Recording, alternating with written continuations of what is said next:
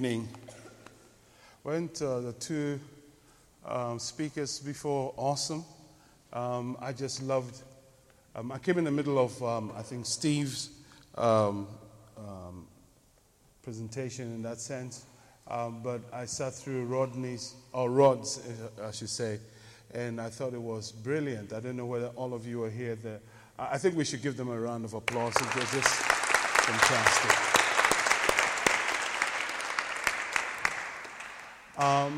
I don't know where the book table and material table is set out, but we teach a lot on relationships. It's a major part of our ministry. It's not all our ministry, but it's a major part of our ministry, either in one family conference or, going into another. Last weekend, for 3 days, I was with the church doing stuff on relationships and family and so on and so forth. We also have attached to our church a professional Christian counseling center, and obviously a big part of that is helping people through, stuff to do with relationships and other things that people seek professional Christian counseling for. My wife heads that section. She's a professional Christian counselor herself, and so our material, I think, is at the back. And this is upstairs? Okay. This is the latest set of CDs that we have, Family, Love, and Relationships. And they may look alike, but there's Volume 1 and Volume 2. And there are 5 CDs. What we do is we did a bonus CD each on that. And so when you buy the set, you get a bonus CD each, in that sense. Instead of 4 CDs, you get 5 CDs. And a gentleman will be helping upstairs if you want to pick these things up. Well, it's good to have you here tonight. It takes a lot of faith to be here at this time of the night, isn't it? I don't know where you've come from. We've come from Watford area. But I love this building so much. I was looking forward to being here because 21 or 20, almost 23 years ago, God spoke to us when we're in transition, and that is when we're pioneering the work that we have. And I was sitting right there in the seminar when God spoke to or confirmed the call of God. So for me, I have very sentimental feelings about this building in that sense. And I was sharing with Rod, and he says, "Then you got to come back." I said, "Yes, I will come back if you invite me," in that sense. But I just want to pick up from what the two speakers were sharing, and I think together we'll bring what I'll call the counsel and the mind of God. When it comes to relationships, and there's a gentleman sitting somewhere there had some very good questions, and I think his questions kind of resonate with a lot of young people that sometimes we come across. And there's nothing wrong when it comes to relationships to be asking questions. In fact, when you look in the New Testament, one of the biggest teachers on relationship was Apostle Paul. And you go to 1 Corinthians in chapter 7, what led him to really begin to teach on relationships was because people or the church in Corinth began to ask him questions. And so he says, regarding the questions that you asked me or you sent me, these are the answers. And he began to lay down what God's word was to the people of God, or for that matter to the church or to Christians. And so he begins to put certain things across. So it's so good when people begin to ask questions when it comes to relationships, and hopefully through that you get the right answers. Now, one of the things, as I sat down listening to the different speakers, one of the things that came to my heart was the fact that in the multitude of counselors there is safety. And what is happening here tonight is hearing different counsel from hopefully God's Spirit that will help you whichever way you are deciding to go. But tonight, when it comes to relationship seminars and stuff like that, my heart is always boiling with all kinds of different things, and I have to try to stabilize myself so that I don't just go off in different tangents and then my audience is lost in the process. But I want to share from Matthew chapter 19 briefly. Jesus was asked a question really about divorce in Matthew chapter 19, if you go in there. Now, because of the time limitations, I don't want to be reading two mini scriptures in that sense. And if you want some more scripture references, maybe after I finish, and when I'm sitting down, if you want them, I can write them out to you, or if you have an email, we can send it to you. But they asked him a question about divorce, and when you get to verse 4, he answered and said to them, "Have you not read that he who made them at the beginning made them male and female, and said, for this reason a man shall leave his father and his mother and be joined to his wife, and the two shall become one flesh. So they are no longer two, but one flesh. Therefore what God has joined together, let not man separate." Obviously they went on, he went on to talk about, they asked him another question about why did Moses allow a certificate of divorce to be given, and he says that it's because of the hardness of men's hearts. Now, I'm not here to teach on divorce, but this question, that they asked, or let me say, Jesus' answer to this question is such a powerful answer, because I always like to talk about Jesus as being a very good doctor. If you went to a doctor and you told the doctor that you had a headache, and he just says, go get some paracetamol or Panadol or ibuprofen or whatever, and you'll be okay, I don't think that's a good doctor. Because if for me to go to a doctor and tell the doctor I have a headache, it means it's beyond ibuprofen and the rest of the things. I'm expecting him to say things like, or a good doctor will be asking, when do you have these headaches, and what are your schedules, what are your sleep patterns, and where do you have the headaches, and so on and so forth. And so Jesus was asked a question about divorce, but he didn't go straight directly to the answer. What he did was he showed a process. And he literally, what you're saying is that when we fail in these processes, we come to a place of hardness of heart. Whereby what he was trying to say is that you don't get married to somebody yesterday, wake up the next morning and say, I want a divorce. That's very rare. But sometimes 3 years down the road, 5 years down the road, 10 years down the road, and then people decide to go their separate ways in that sense, because what really happens is that our hearts get hardened against each other if we do not pay attention to these three things that I'm going to share. Now, the first thing he said God did not, he said he made them male and female. In other words, everybody is born as a single individual. Or you didn't think so? Even if you were a twin, somebody came first in that sense. So we're all born as single individuals, and I just love what Dr. Rod said. He said that this concept or idea of singleness being some sort of lower, if you're single, you're sort of some lower creature to a married person, it's a myth, it's a lie. It's a big lie. Because when you go back into the book of Genesis, where Jesus said at the beginning, so the book of Genesis, where marriage began, you will notice that Jesus or God said it's not good that a man be, help me, alone. He didn't say it's not good for a man to be single. There's a difference between being single and being alone.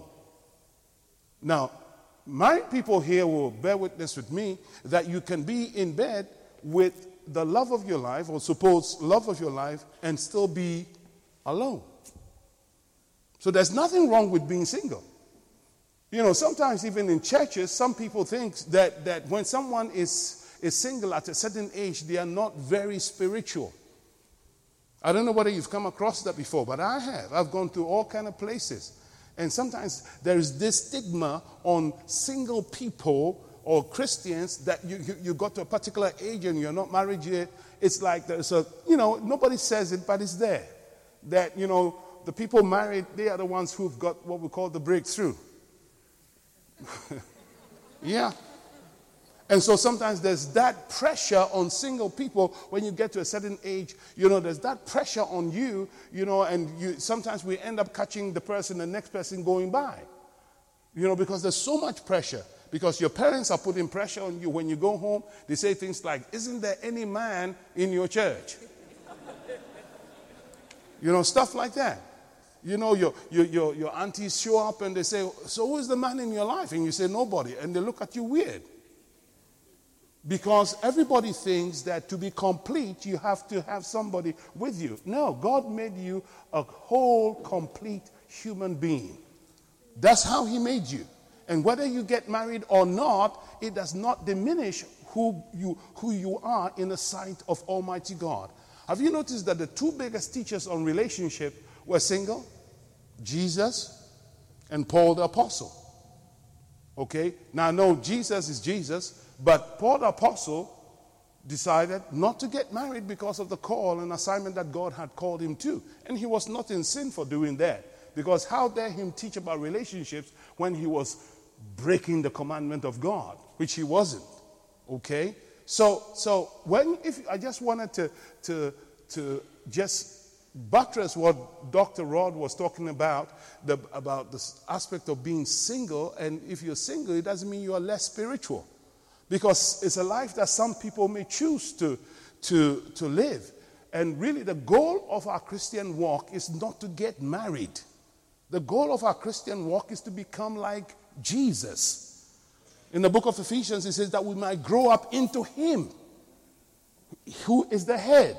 So that's what we're supposed to be doing, growing up to become more like Jesus, so that when the world sees us, our life becomes a testimony and a witness to the world, for them to fall in love with the Jesus that you and I have come to know.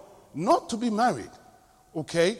And sometimes when I have the opportunity to share with single people especially, I share all these principles and I encourage them to go for their lives and so on and so forth. And it takes a lot of weight off people because of sometimes the pressure on people, especially single women, you know. But that's not to say I am against people getting married. Now, three things that Jesus shared was the first thing he was talking about there was that whilst you're single, if you're deciding to get married, you have to be in preparation mode. Okay, so the first thing he was talking about was to prepare. If you want to get married, you have to prepare. It's so interesting. People prepare for all kinds of stuff. I'm sure most of you sitting here have gone to university. If you haven't, you're in one training or the other or been through it. But that was preparation time for what you believe that you're supposed to be doing. And so when I talk about preparation, it's easy for us. Yeah, of course. If I want to be, how many of you would like to get on a jumbo jet or a plane, and as you strap in, the pilot comes on the tannoy and says, ladies and gentlemen, I'll be flying you from Heathrow to New York Kennedy in 8 hours, 15 minutes. I just want you to know that this is my first and maiden flight. So sit back and stay comfortable. I hope we make it. Will you stay in? Will you stay in your seat? Your first flight?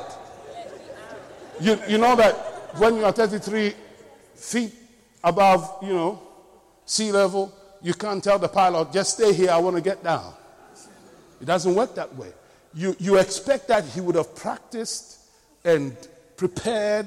You understand what I'm trying to say? If you're being wheeled for a major operation and then the doctor looks at you and smiles and says, you're my first patient.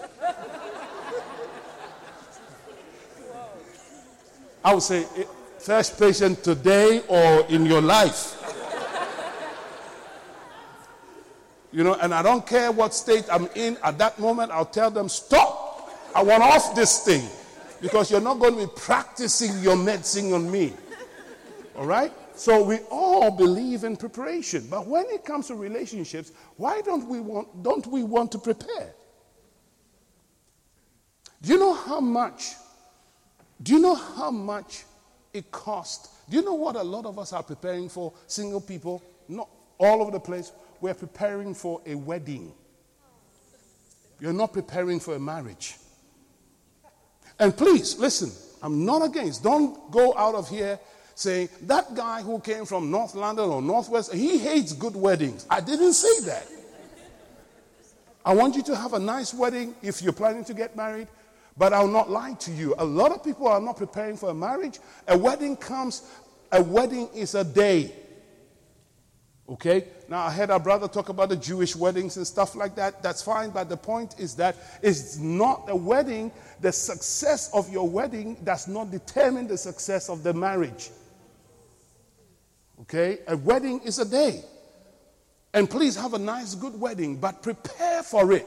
Prepare for a marriage, not just for a wedding. And listen to this, folks. Do you know how much the wedding industry is in this nation of ours? Do you know how much it is? 10 billion. Almost 10 billion pounds a year. But when you try to find out stuff to do with premarital stuff, like premarital counseling and all that, you don't even get a figure.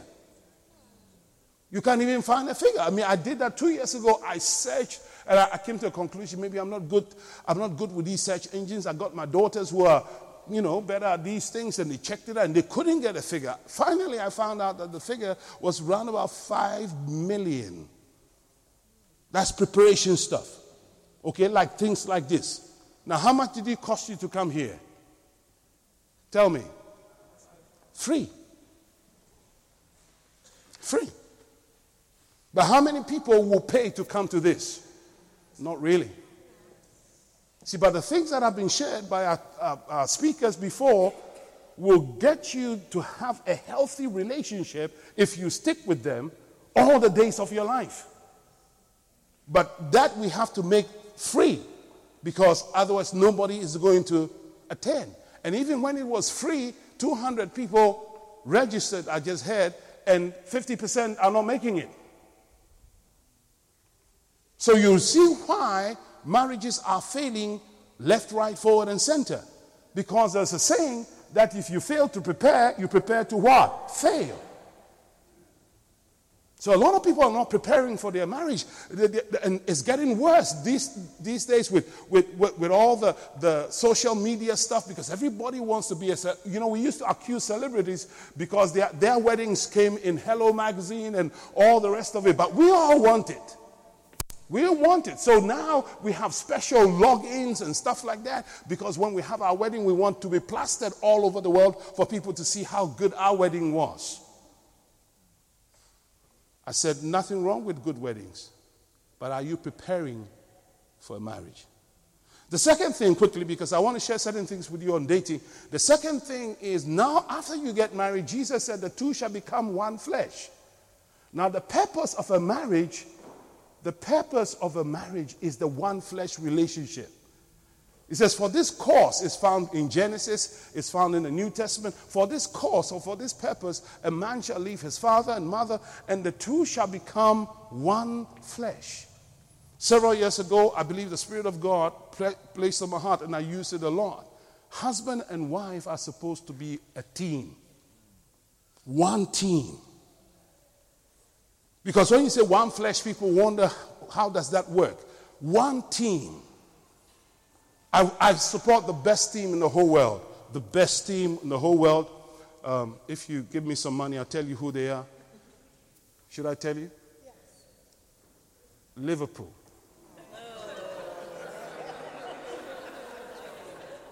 They're the best team in the world.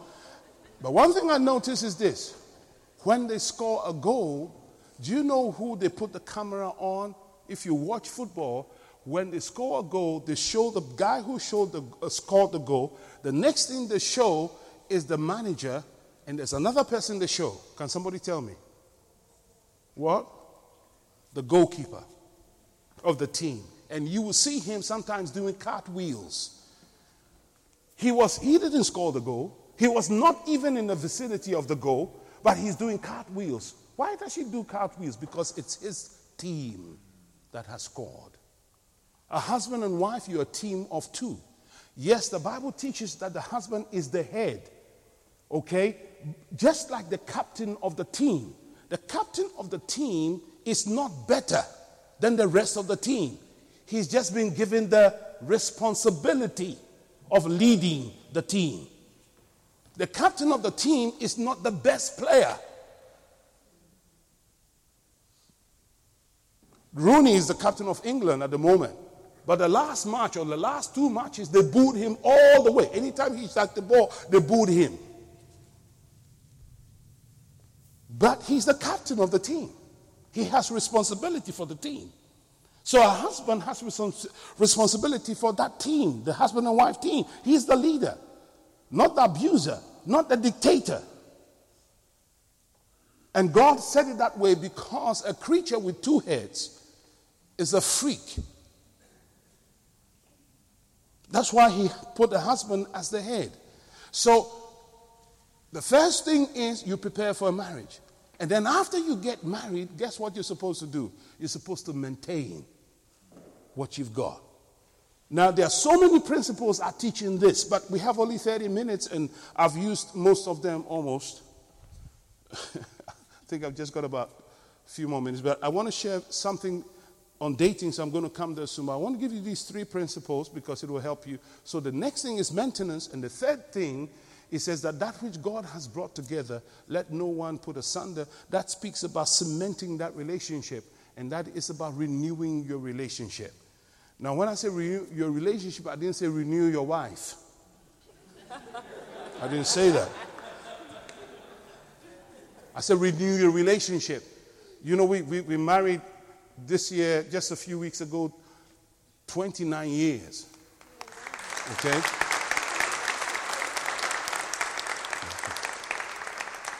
And when they asked about true love, the question about true love is so interesting. I'm sitting here, she's sitting there, and we all said, no, there's nothing like that. Like, no, I don't, I'm sure, I hope, sorry, I'm getting it wrong in the sense that this one true love.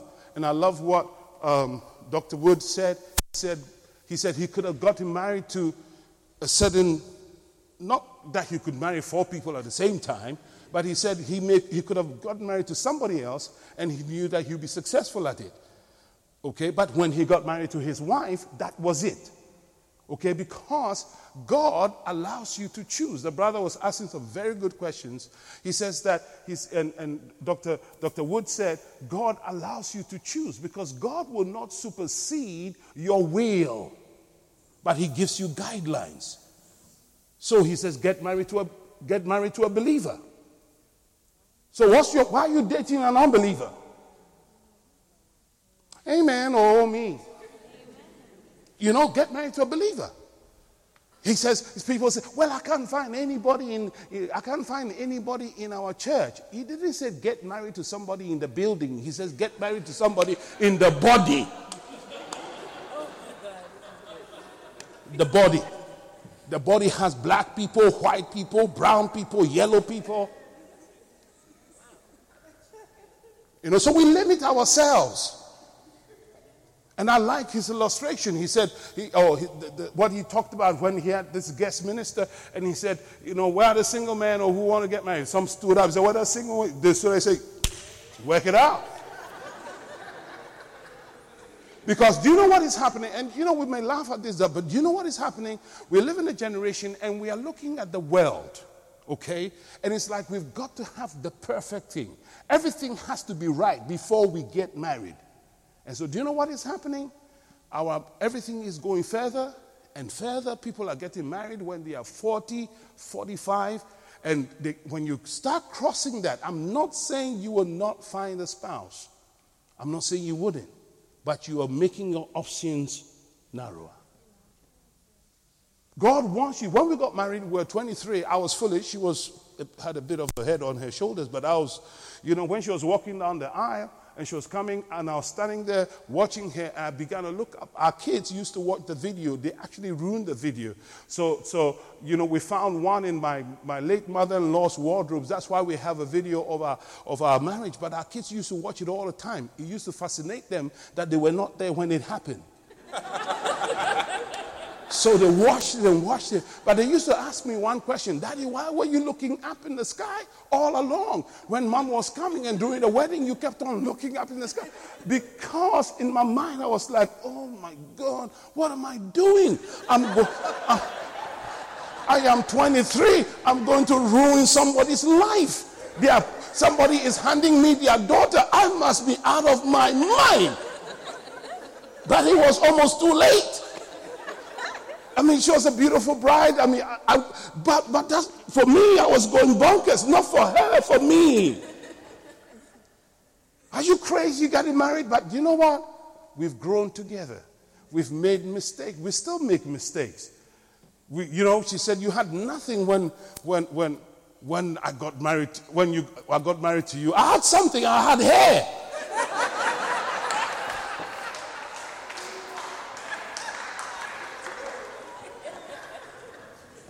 Or you don't believe it? I had hair, I had a whole full afro, I did.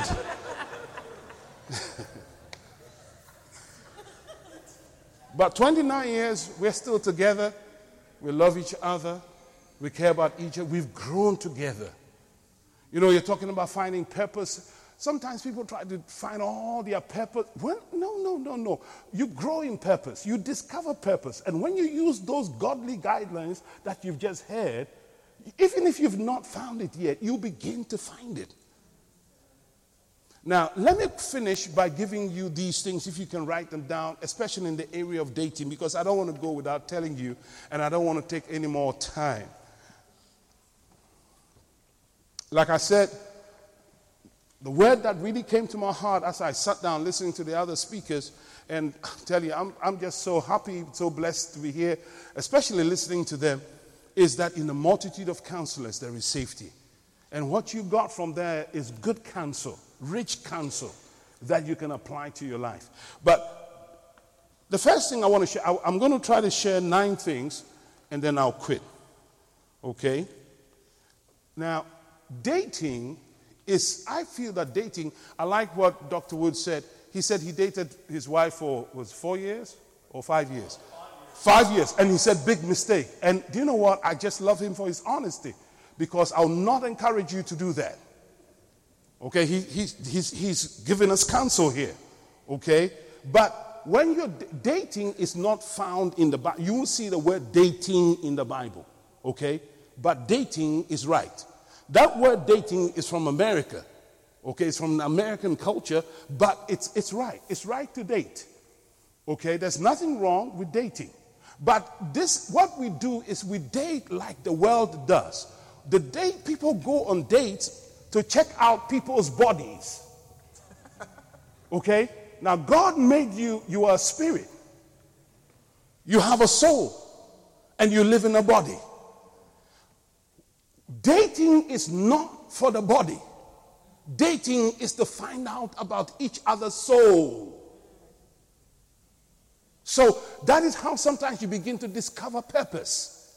As you talk to people, find out their interest, what they are passionate about. Not about the size of their upper body and stuff like that. That is the picture that we have from the world, because we think, whoa, she has a great body. Listen to me. Contrary to what people think about, you don't live with somebody's body. You live with the insides of the person. That's what you live with. So when you date, you find out about the person, how they think, where they want to go, what they want to do. So if you spend a little bit more time with the person, sooner or later, you begin to find out, maybe our purposes are not really, I want to live in Russia. He wants to live on the other side of town. Maybe, stuff like that begins to, if you spend time. So dating is to find out about the soul, the mind of the person, not the body.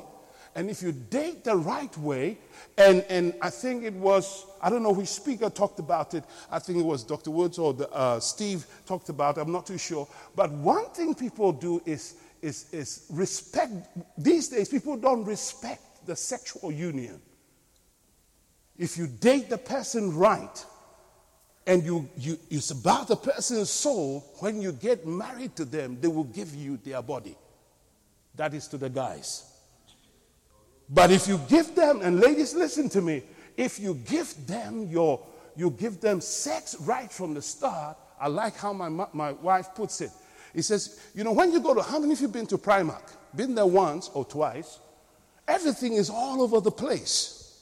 But when you go to Cartier, the watches are under what? Lock and key.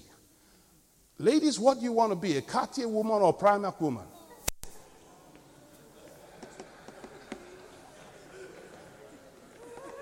And do you know the interesting thing? Listen, I'm not here to give you all the men's secrets. Do you know what? When the men are finished with the Primark women, guess what? Who they really want to settle with? The Cartier woman. And listen, I've sat with people behind closed doors and they've told me the reason why I chose my wife because she was not like the girls we used to go with. That's what the guys who run around with the girls said. That's why Dr. Wood talked about safe sex. Safe sex is not about a condom. It's about within the covenant of what? Marriage. Now, let me do this quickly. First of all, do not marry an unbeliever. The Bible gives us guidance not to do that. And I also don't date them too. Because dating is for a marriage. Now, the person you date, you may not necessarily marry because as you go along and you're prayerful about stuff, maybe you will not have a peace about marrying the person. It doesn't make the person wrong. It's just different. Okay? So why are you starting off dating an unbeliever? So, well, maybe they will change. They won't. That's for another day. The second thing is, do not be in a rush to get married. Let it be done in God's timing. I don't have time to expand on any of these things. This is just good wisdom, okay? The third thing is, do not marry in a wave of sexual passion. What do I mean by that? We are created, we are sexual beings. And sometimes you have this wave of sexual craving. And you know what? You've got to bring that down. You don't want that to be leading you. Because sometimes people decide on it's like, you know, a friend of mine lost his wife. And when he lost his wife, just recently, about 6 months ago, and he was just all over the place, and he started putting tattoos of her name, and I had to tell him, I said, don't start putting permanent stuff on you just because of how you feel. Now, I'm not against him putting a tattoo of his wife on his body or anything of the sort, but I didn't want him to he was doing all kinds of stuff because of the thing. I said, don't get into permanence yet, because you're all over the place at the moment. All right? So my point here is that that can pass, that can come down. It's a cycle that you are going through. Don't jump into a marriage because you have this wave of sexual passion. That is not a good indicator for a relationship. The next thing is never confuse love with sex. They are not the same. And you had a very wonderful definition of love. I'm not going to go over that. The fifth thing is, do not marry to solve problems. You will exchange one set for another. Sometimes people are having problems at home, maybe in their parents' home, and they just want to get out. And their way out is, if I can only find a guy, or if I can find a girl, I'll be out of here. And so what they're doing is they're exchanging one problem, and sooner or later they'll be in the next one. How many have you got? 5? Do not expect marriage to make you happy. Because guess what? You make the other person miserable. Yeah, because, you're miserable and they think their happiness will be in another person. No, Christ came so that you can be full of his joy. Work on that. Cultivate that. Don't expect somebody else to bring you that happiness. And rather, go into a relationship. Again, I have to use my guest definition, to make the other person meet the other person's needs. That's why you should be doing that. And if you go thinking that they will make you happy, you will make them sad, and both of you will be a good sad lot. The next thing is, do not marry a symbol or an image. All right? A symbol and image, because sometimes people, they want to get married to a footballer or some icon, some celebrity. You are marrying the status. Okay? In church, some people want to get married to the pastor if he's single. Yeah. Because they think that, because people think that this is me. No, I'm supposed to teach and preach. So I'm teaching and preaching. I better do a good job of it. But the moment we get home, my wife will say, go make me a cup of tea. Amen. I will not be preaching my way into the house. No. We don't do that. No, sometimes I preach a sweat on Sunday and I come, she says, as soon as we walk home, she says, stick this thing in the oven and I'll chop the onions, you cut the potatoes. Hallelujah. With all your anointing, do that. Praise the Lord. Okay, so the next thing is, do not marry someone who promises to change after you are married. That's 8. 9 is, do not marry someone who is extremely jealous. Extremely jealous. Sometimes they cut your friends off, they cut your family off, all kinds of stuff like that. The final thing is, do not marry someone who puts you on a pedestal or associates you with impossible standards. All right? They cannot accept you for who you are. So they see all these things and they do not want to discuss it with you. Sooner or later, they can't handle it and they are going to explode. Now, these are all guidelines, okay? This is not the 10 commandments of dating. These are all wise guidelines that will help you in, if you want to go that path of marriage. Did you get something out of these things? Okay.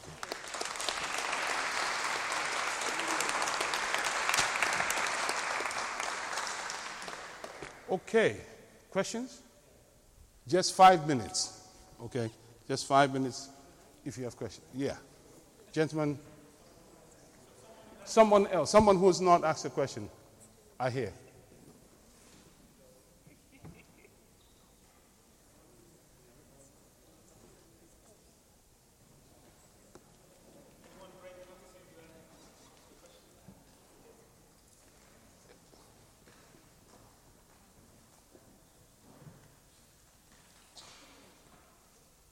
Is it working? Yep. I just want you to quickly elaborate on the last point you made about marrying someone who does not accept you for who you are. I think that's what you said.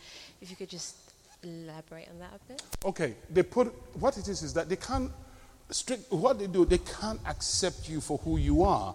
So what they do is they associate you with impossible standards. Okay? That means they lie to you. Really what is happening is they have this image and you are not that image and they want to force you into that image. Okay? And you will see it sooner or later. Sometimes some people are very nice about it, but you begin to recognize as with time. Now, these are guidelines not in the marriage, okay? So you begin to recognize it. And I think that if you're going out with someone like that, I'm not saying you are, I'm just generically speaking, and you begin to pick this up, you have to say, that's not me. You're saying this about me, and that's not me. And if it continues, you must say, is there a problem? Can't you accept me for who I am?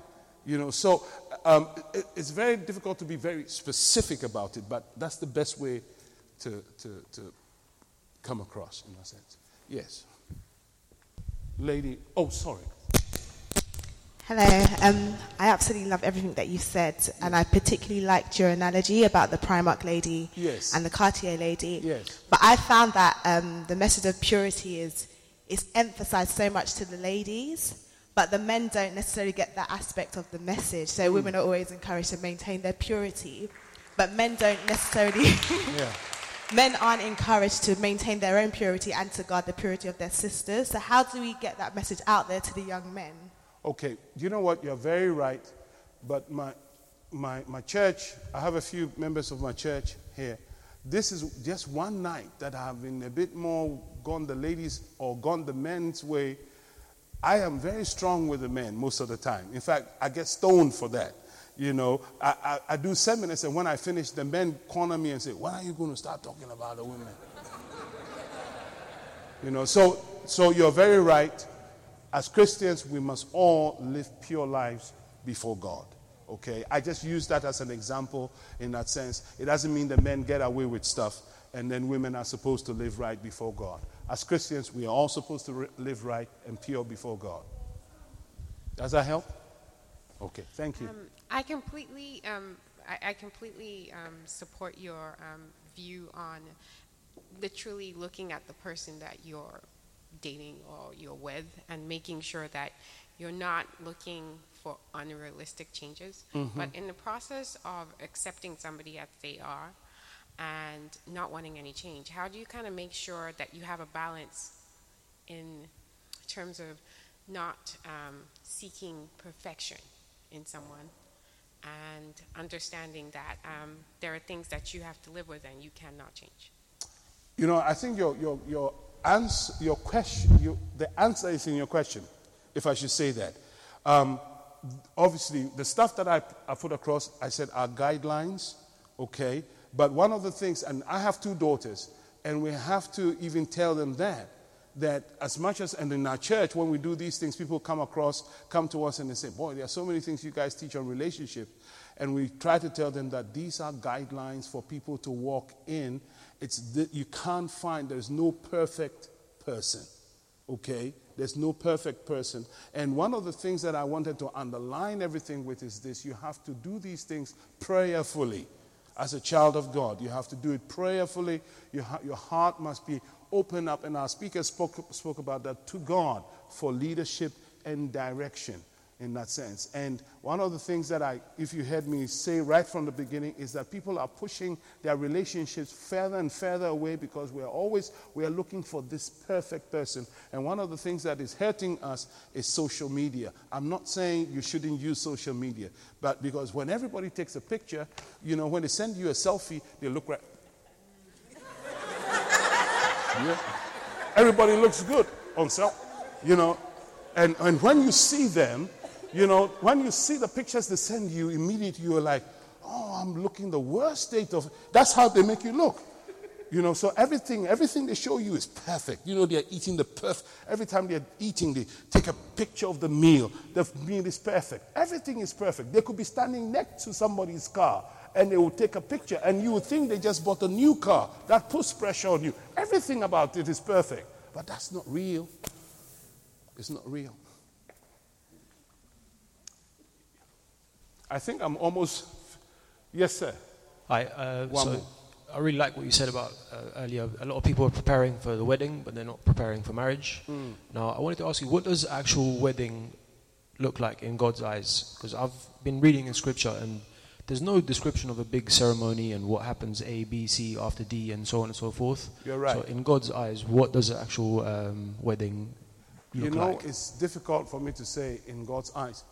Maybe Steve can help. Maybe he can help you there. But one of the things I know about Jewish weddings, he went on for how many days?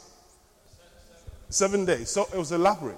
But at the end of the day, I don't think those choices are ours, in the sense that going, like for example, the law of the land over here is that if you went to the registry with 2 witnesses, that makes you married. The moment you sign, you say, I do there, that's it, you're married. So it can be as small as that or as elaborate as you want. But, you know, there are things to consider. Can you afford it? So there's wisdom there. Can you afford it?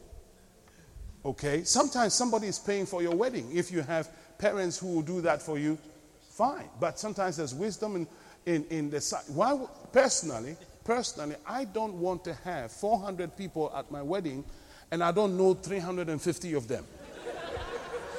I don't. And people have these weddings.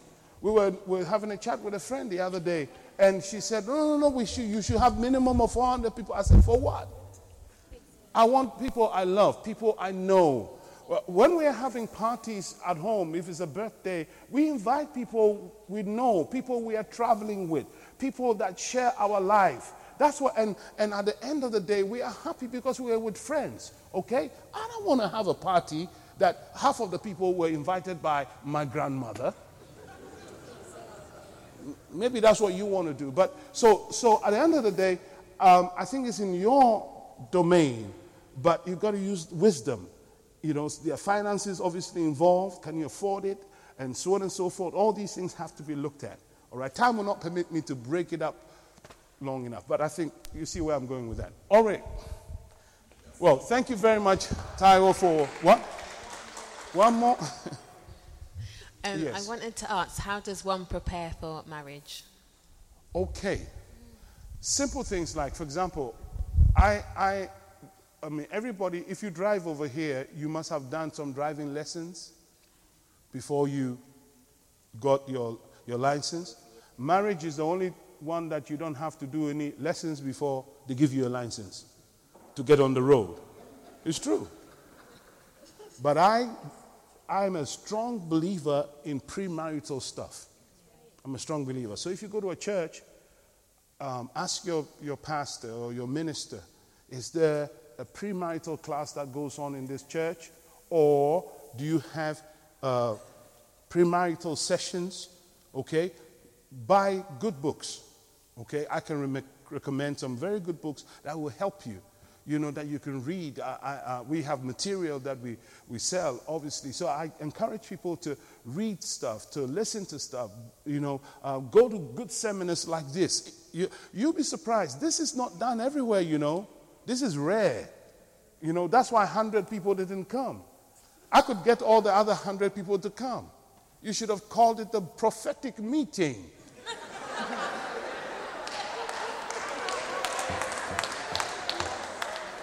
You should have told them that we'll be telling people about their futures and how they can make a lot of money. This place will be full. Okay, so stuff like that helps, okay? So this is good. This is fantastic. But you know, if you go to a church, find out what they do for premarital stuff. Go online, you know, but not everywhere. Good Christian stuff, okay? Because there's all kinds of junk around, okay? Does that help? Thank you.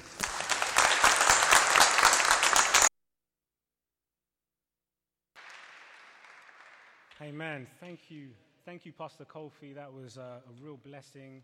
I certainly got something from it. So can we just give another round of applause for Pastor Kofi? That was, amen, amen, amen, amen. Could we also give another round of applause for Brother Stephen Briggs?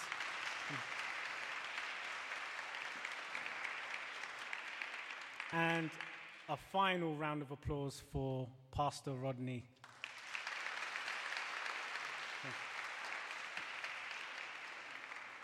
Thank you so much, guys. Like, I know you've traveled very, very far.